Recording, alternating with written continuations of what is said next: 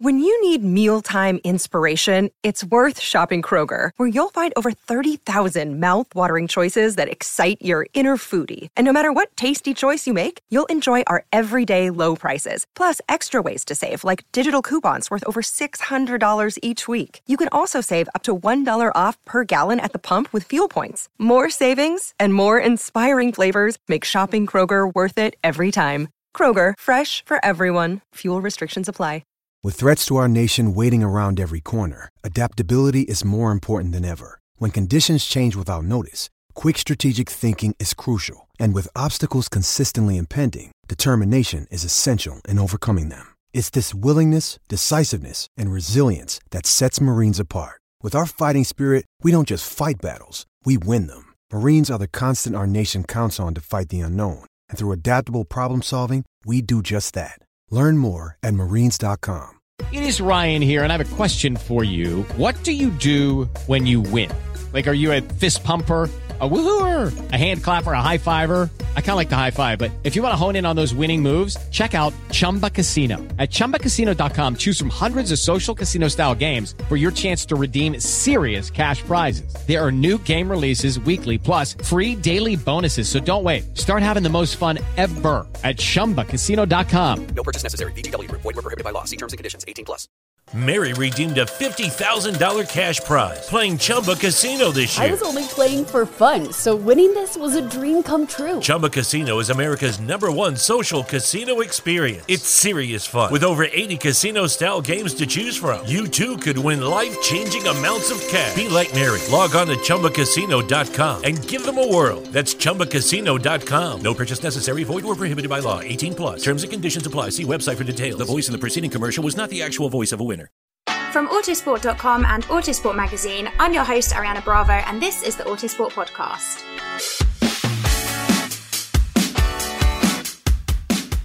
Lewis Hamilton has taken pole position in qualifying for the Hungarian Grand Prix, leading a Mercedes 1-2, with Red Bull's Max Verstappen ending up third behind Valtteri Bottas. The Mercedes and Red Bull cars will head into the race on split starting tyre strategies after Verstappen and teammate Sergio Perez used the soft tyres to set their best times in Q2, where Hamilton and Bottas got through on the mediums. Max Verstappen topped Q1 and Q2, but Hamilton led the way after the opening runs in Q3 with a 1:15.419, as his title rival was unable to match his best time from the middle of qualifying. Ahead of the second and final Q3 runs, Verstappen emerged from the garage right behind Hamilton, who drove very slowly in the final warm-up tour as he stayed ahead of the Red Bull. With the clock ticking down as a result of the slow preparation lap driving, Verstappen only just made it across the line to start a second Q3 flyer, while Perez missed out but held on to fourth. While Verstappen did improve to a 1:15.84, it wasn't enough to get him ahead of either Mercedes car, with Hamilton's pole secured ahead of his teammate. Pierre Gasly put in a fantastic lap to beat Lando Norris and Charles Leclerc to 5th for AlphaTauri, with Esteban Ocon and Fernando Alonso 8th and 9th for Alpine. Sebastian Vettel rounded out the top 10 after running an offset Q3 strategy, completing his 1:16.75 on a solo run in the middle of the final segment. It was a tough day for Daniel Ricciardo, whose personal best on his final lap in the middle segment was not enough to get him through to Q3, and things also did not go to plan for Carlos Sainz, who lost the rear of his car running through the final corner on his first timed lap in the opening segment, with the Ferrari sliding sideways across the runoff area and slapping the barriers side on. I am joined by Alex Kalinauckas, Autosport's Grand Prix editor. Alex, it feels like I haven't spoken to you for a while in the podcast. How are you doing? Hello, Ariana. Yes, I'm very well, thanks. Yes, it has been a while after our the bubbles restriction at Silverstone meant that you couldn't join the live podcast, and I had to be in that ridiculous self-contained booth that kept me away from Codders and Jess, as per the bubble restrictions, which we do happily abide by, because of without them it would be impossible for Formula One to go racing. I think that Formula One and the FIA are doing a very good job with that. So yeah, we just had to make sure we were quite strict in how we did to that. So that was good. Although again, apologies to the listeners for the last time I appeared on the podcast, where I was extremely muffled because of that face mask being over my face. But well worth it. But anyway, yes, good to be back, and very intriguing qualifying session. Really set up for the race. There was an explosive press conference afterwards. It's been a pretty good day overall. Let's get straight into it all. Lewis Hamilton, pole position. Mercedes' car has looked pretty strong all through this weekend, actually. Those upgrades that the team brought in Silverstone obviously paying off. And he managed to get the car exactly where he wanted it, right?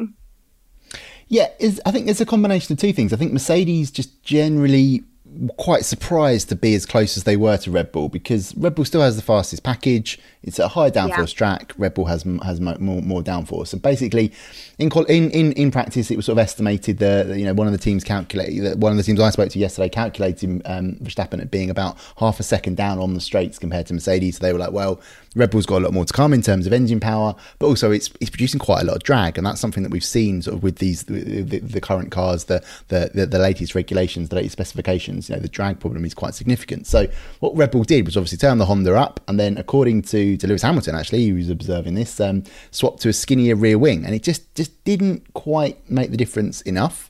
But I think it's also fair to say that Red Bull are underperforming rather so far this weekend. I think that Max Verstappen has been quite open about that. There's quite a tricky and strange phenomenon going on, which is despite the scorching temperatures at the track, all the teams are finding it very hard to actually switch on the front tyres. And it seems that Mercedes just managed to hit that sweet spot that little bit more. Lewis Hamilton talks about the work they did overnight really paying off.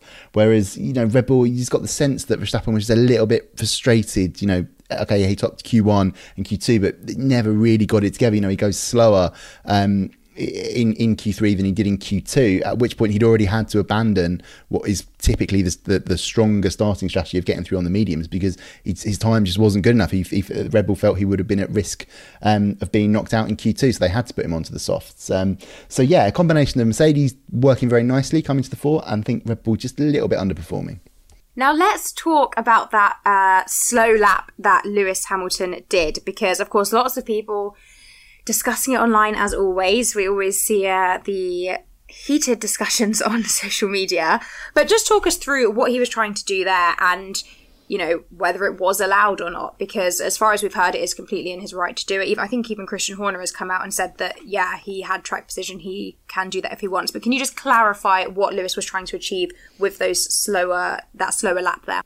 Yeah, so basically, according to Hamilton, the plan was, we've just got to drive a little bit slower because we know we're at the back of the queue. Okay, the two Red Bulls are behind the two Mercedes cars, to give them enough space so that when they went through all their regular tyre preparation stuff on that warm-up lap, when they came up to the final corners, they wouldn't catch the back of the snake and the rest of the Q3 runners.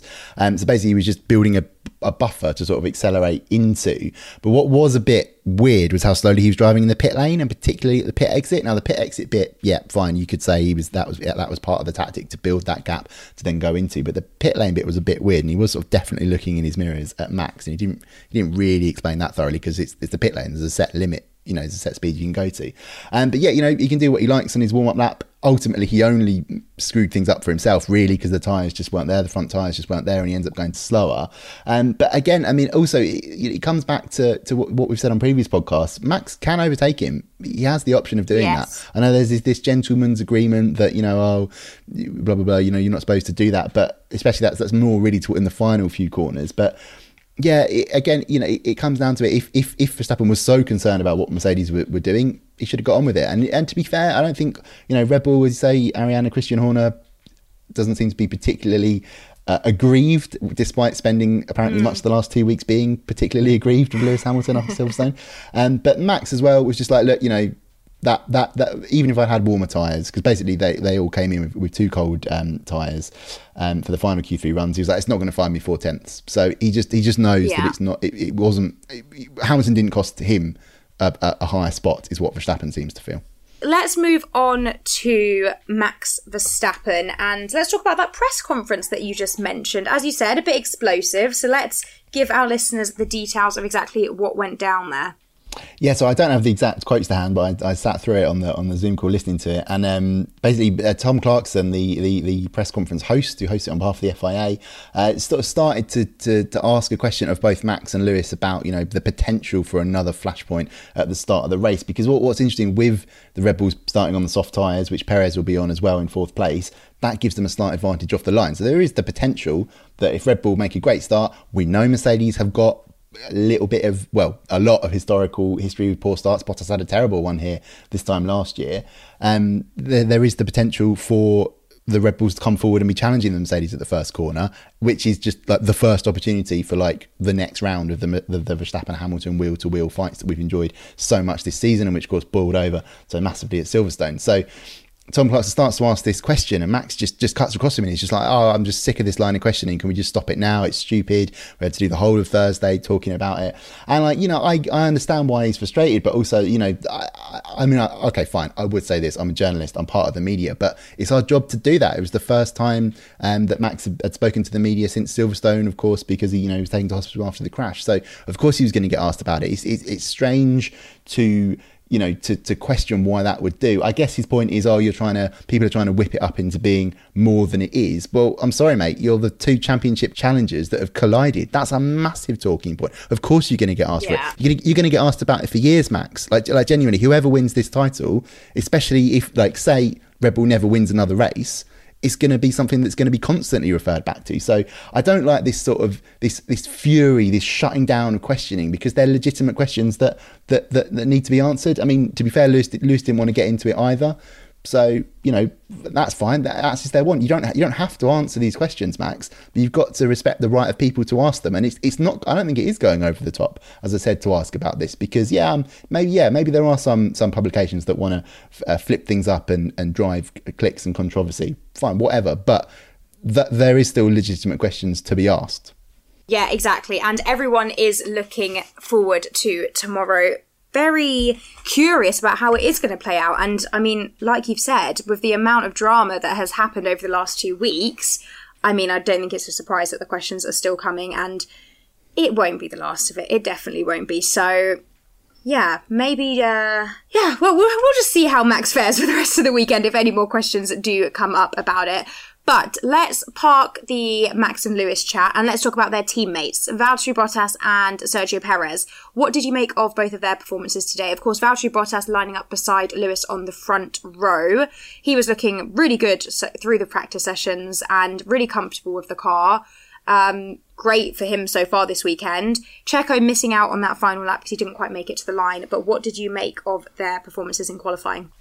Yeah, very, very good from Valtteri Bottas. I think he sort of just said he wasn't happy with how things wasn't in terms of the session progressed from his own personal point of view, because he just thought he wasn't at the limit. The switch to the medium sort of disrupted his rhythm, and that meant he couldn't quite match Hamilton in terms of getting pole position. But nevertheless, he beats the Red Bull. He beats the faster car on paper, or what we know is the faster car in Verstappen's hands. So yeah, brilliant performance there from Bottas. I was particularly pleased as well to hear him defending his teammate being booed in the press conference. That was pretty good, because it's never nice to see these things.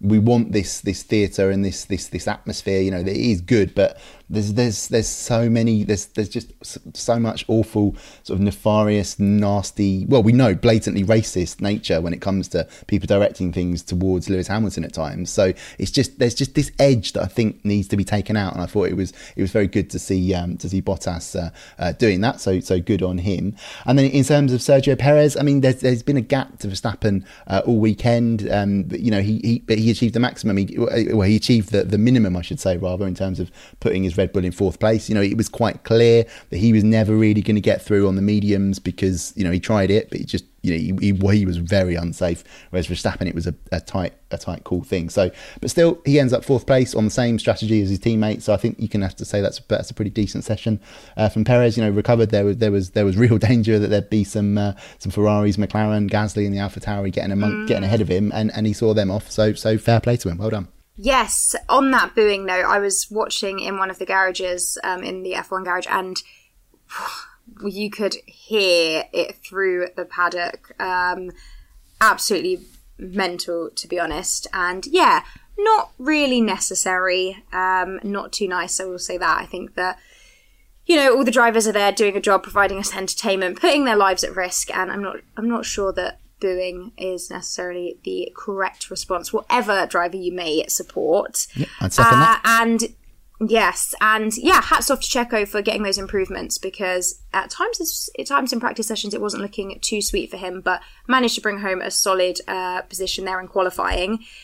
Let's just quickly touch on the tyre choices, because as you mentioned, the Red Bulls will be starting on the softs whilst the Mercedes in front of them will be on the mediums. How do you think that could affect things tomorrow? How much of a difference do you think it will make, or do you think actually it might not end up being that much of a talking point anyway? Well, I actually think on paper, so let's put it this way, theoretically, I think it sets up a really, really fascinating race. If it stays dry, there's going to be this constant, will it rain, will it blah, blah, blah, whatever it is. There always is. Inevitably it won't, and it'll rain, just after the race finishes and everyone in the paddock gets soaked. However, it does. We have seen, there have been wet races in recent years at the Hungaroring, and if it does come down, apparently it's going to be massive thunderstorms. But I think the real danger day was today. So I think in terms of the forecast, but anyway, who knows? Like I said, I'm wasting everybody's time by getting into weather forecast predictions when it comes to Formula 1. But the difference in the starting tyres, as I said, I think it sets up a fascinating dry weather race, because essentially Verstappen said that Red Bull just felt it was too much of a risk for him to be knocked out in Q2 on the mediums. So that's why he's gone from the softs. But Pirelli reckons that the fastest strategy is actually a two-stopper, which involves starting on the softs. That said, it involves having to overtake your rivals on track, which means Mercedes on the mediums, much more likely to try the one-stopper. So basically, it's, in clear air all the time, two-stopper is quicker, but you're going to have to come up and battle by your rivals. But Red Bull does have the fastest car, so I think it could be a little bit more like we saw in 2019, we saw in Spain earlier this year.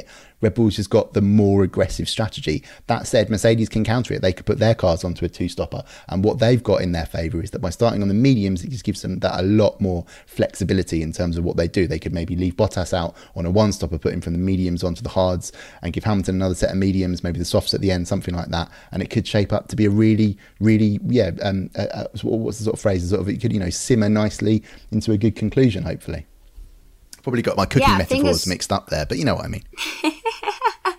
Fingers crossed it does exactly that, because we want all of the entertainment on race day. But let's move away from the top two teams and talk about some of the other drivers. And of course, we're going to start with Pierre Gasly, who had an incredible performance today to get that P5 position. He'd said coming into this weekend that, he wanted to wrap up this first half of the season on a high. He wanted to make up for more difficult weekends that he's had recently, and that's exactly what he set himself up to do. I spoke to him straight after qualifying, actually, and he was in great spirits. He was so happy, couldn't quite contain his smile, and really nice to see. What did you make of his drive? Yeah, very good again. I think there's some quotes coming around. He said he was surprised to be fifth. And I think, we've got to the point now where he's been so good over the last, year and a half. It's not a surprise anymore. It's almost typical that he will be that excellent. And it's a surprise when he isn't there, which obviously wasn't the case today.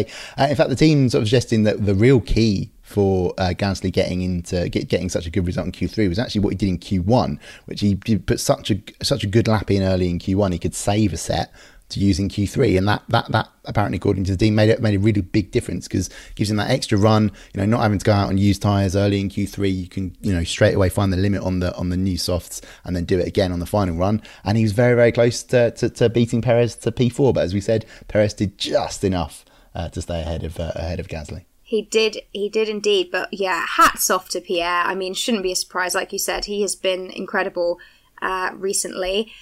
Few hiccups, but when things go right, they certainly go right for him. But he lines up ahead of Lando and Charles. The midfield is super, super tight. How do you think things will pan out between those drivers tomorrow?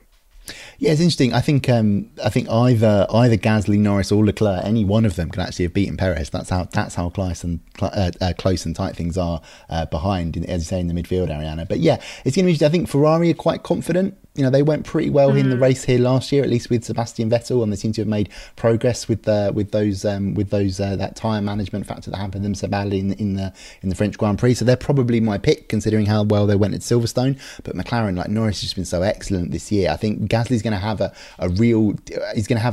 hard time of things. Apologies, keeping Leclerc and Norris behind him, I would say. But yeah, I think Norris just, again, a bit, but in terms of Leclerc and Norris ending up behind Gasly, both of them just seemed to struggle that bit more when the wind picked up in Q3. I think Norris as well was another one, had to use an extra set of tyres in Q1, and that just cost him that crucial, being able to get that momentum up in Q3 with that extra set there.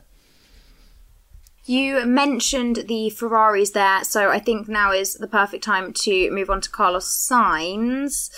Not the result that he would have wanted in qualifying today, especially considering he was actually looking pretty strong before that accident, right? Yeah, he was. I mean, it was another weekend where it looked like he was pressuring Leclerc, and it was going to be another strong weekend overall from the Ferrari lineup. But yeah, he just said that basically, apparently he enters the last corner in Q2 on his first run about 5 kilometers per hour slower than his previous lap in Q1. But there was a massive tailwind that just caught him out. You know, he holds his hands up. It's my mistake. He didn't grab it in time. But, you know, very difficult to keep hold of that considering the aero profiles of the current cars. But it just sent him into a massive oversteer, and from there sideways slapped it into the barrier. And yeah, he was out. And it's very, very disappointing for Sainz, as we say. He was looking strong before that. But yeah, just unfortunate. Just didn't catch the moment in time.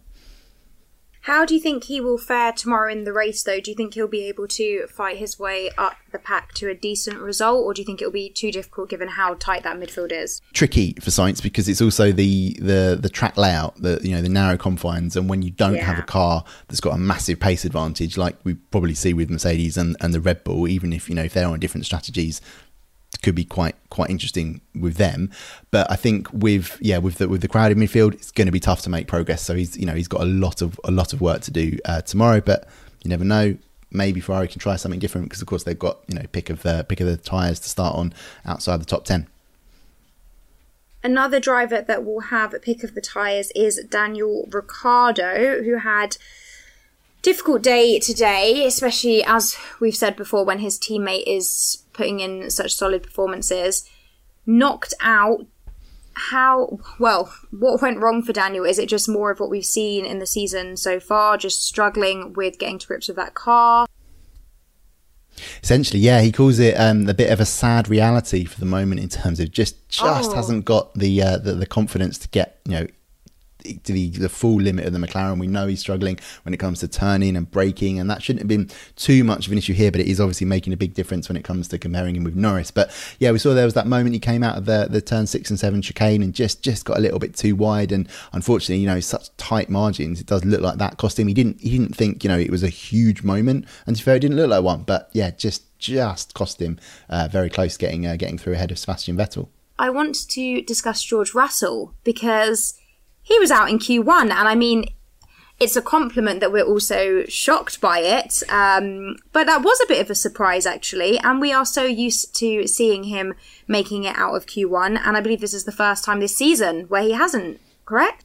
It is, yes. That's why it's a surprise. So I think Q3 would have been a real stretch for Williams. I think sort of the Austria Q3 was really on merit, and I think in Silverstone they really felt they lucked into it with the fact that, considering it's an airfield, there's very, very little wind, and the qualifying taking place on Friday night meant it was in cool conditions, which basically brought the track to Williams. So that's how he ended up in Q3 in Silverstone. It was just a lovely bonus for the team. But back to reality in Hungary, because effectively what the team was saying was the really hot temperatures just caught them out, and when it came to making the crucial improvements to the car overnight in terms of moving on the setup so that it would go as the track evolved and the track got hotter, they thought things would stay cooler, so some of the changes just didn't quite work out for them.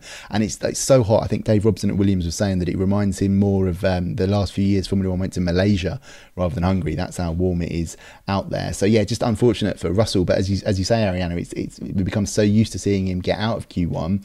It's more again sort of reverting to the base pace of the car. Really, that is essentially still where the Williams should be. It's just that he's able to get it through concentrating on qualifying pace from being the exceptionally fast driver that he is. He has been able to get it further up on the grid than it sort of really deserves to be, and then as we see the natural limitations of it, bring it back in the race. So yeah, that's what happened to Russell today. He also sort of said, it felt like the car was driving me, which is always an amusing thing to hear someone say. But I think he's sort of just saying that he just wasn't fully on top of everything because of the nature of the way that the conditions were changing things for them, and it just didn't all come together as it has perhaps so wonderfully earlier on in the season for Williams. We've still got the race to go, and of course anything can happen in the race, so we will see how everything pans out for all of the drivers across the pack. Before I let you go, Alex, who are you going to predict will take the win tomorrow? That's a tough one. That's a really tough one. Yes, it is. I just have a feeling that Verstappen will win this. I think even though it looks bad on paper, God, I've been saying that on paper, that reference all throughout this podcast. Apologies for not having anything more original to say. Story of my life. But anyway, basically, I think that actually maybe that might turn out to be a good thing. Maybe it means that Red Bull can go aggressive. You know, if there's a safety car, maybe they can adapt to that. But yeah, this is obviously, of course, assuming that Verstappen and Hamilton get through the first corner or the early part of the race without making contact, as much as I know he doesn't want to talk about it anymore. But there we go, yes. So I'll pick Max to win if there's no crash at the start of the race, which obviously I'm not hoping for. Oh, well, there we have it. We will see how it all plays out tomorrow. Alex, thank you so much for joining me and chatting. A pleasure as always. That is all from us. We'll be back tomorrow after the race to bring you all of the action. So, yeah, sit tight and enjoy.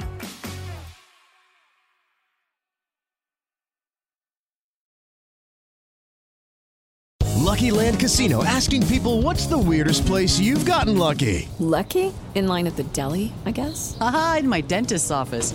More than once, actually. Do I have to say? Yes, you do. In the car before my kids' PTA meeting. Really? Yes. Excuse me, what's the weirdest place you've gotten lucky? I never win and tell. Well, there you have it. You can get lucky anywhere, playing at LuckyLandSlots.com. Play for free right now. Are you feeling lucky? No purchase necessary. Void where prohibited by law. 18+. Terms and conditions apply. See website for details.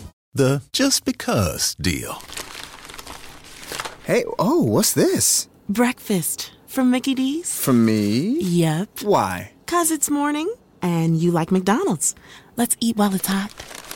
There's a deal for every act of kindness at McDonald's. You don't need a reason when the one and only hot and melty Sausage McMuffin with egg is just $2.50. Price and participation may vary. Cannot be combined with any other offer. Sports Social Podcast Network. It is Ryan here, and I have a question for you. What do you do when you win? Like, are you a fist pumper, a woohooer, a hand clapper, a high fiver? I kind of like the high five, but if you want to hone in on those winning moves, check out Chumba Casino. At ChumbaCasino.com, choose from hundreds of social casino-style games for your chance to redeem serious cash prizes. There are new game releases weekly, plus free daily bonuses, so don't wait. Start having the most fun ever at ChumbaCasino.com. No purchase necessary. VGW. Void where prohibited by law. See terms and conditions. 18+.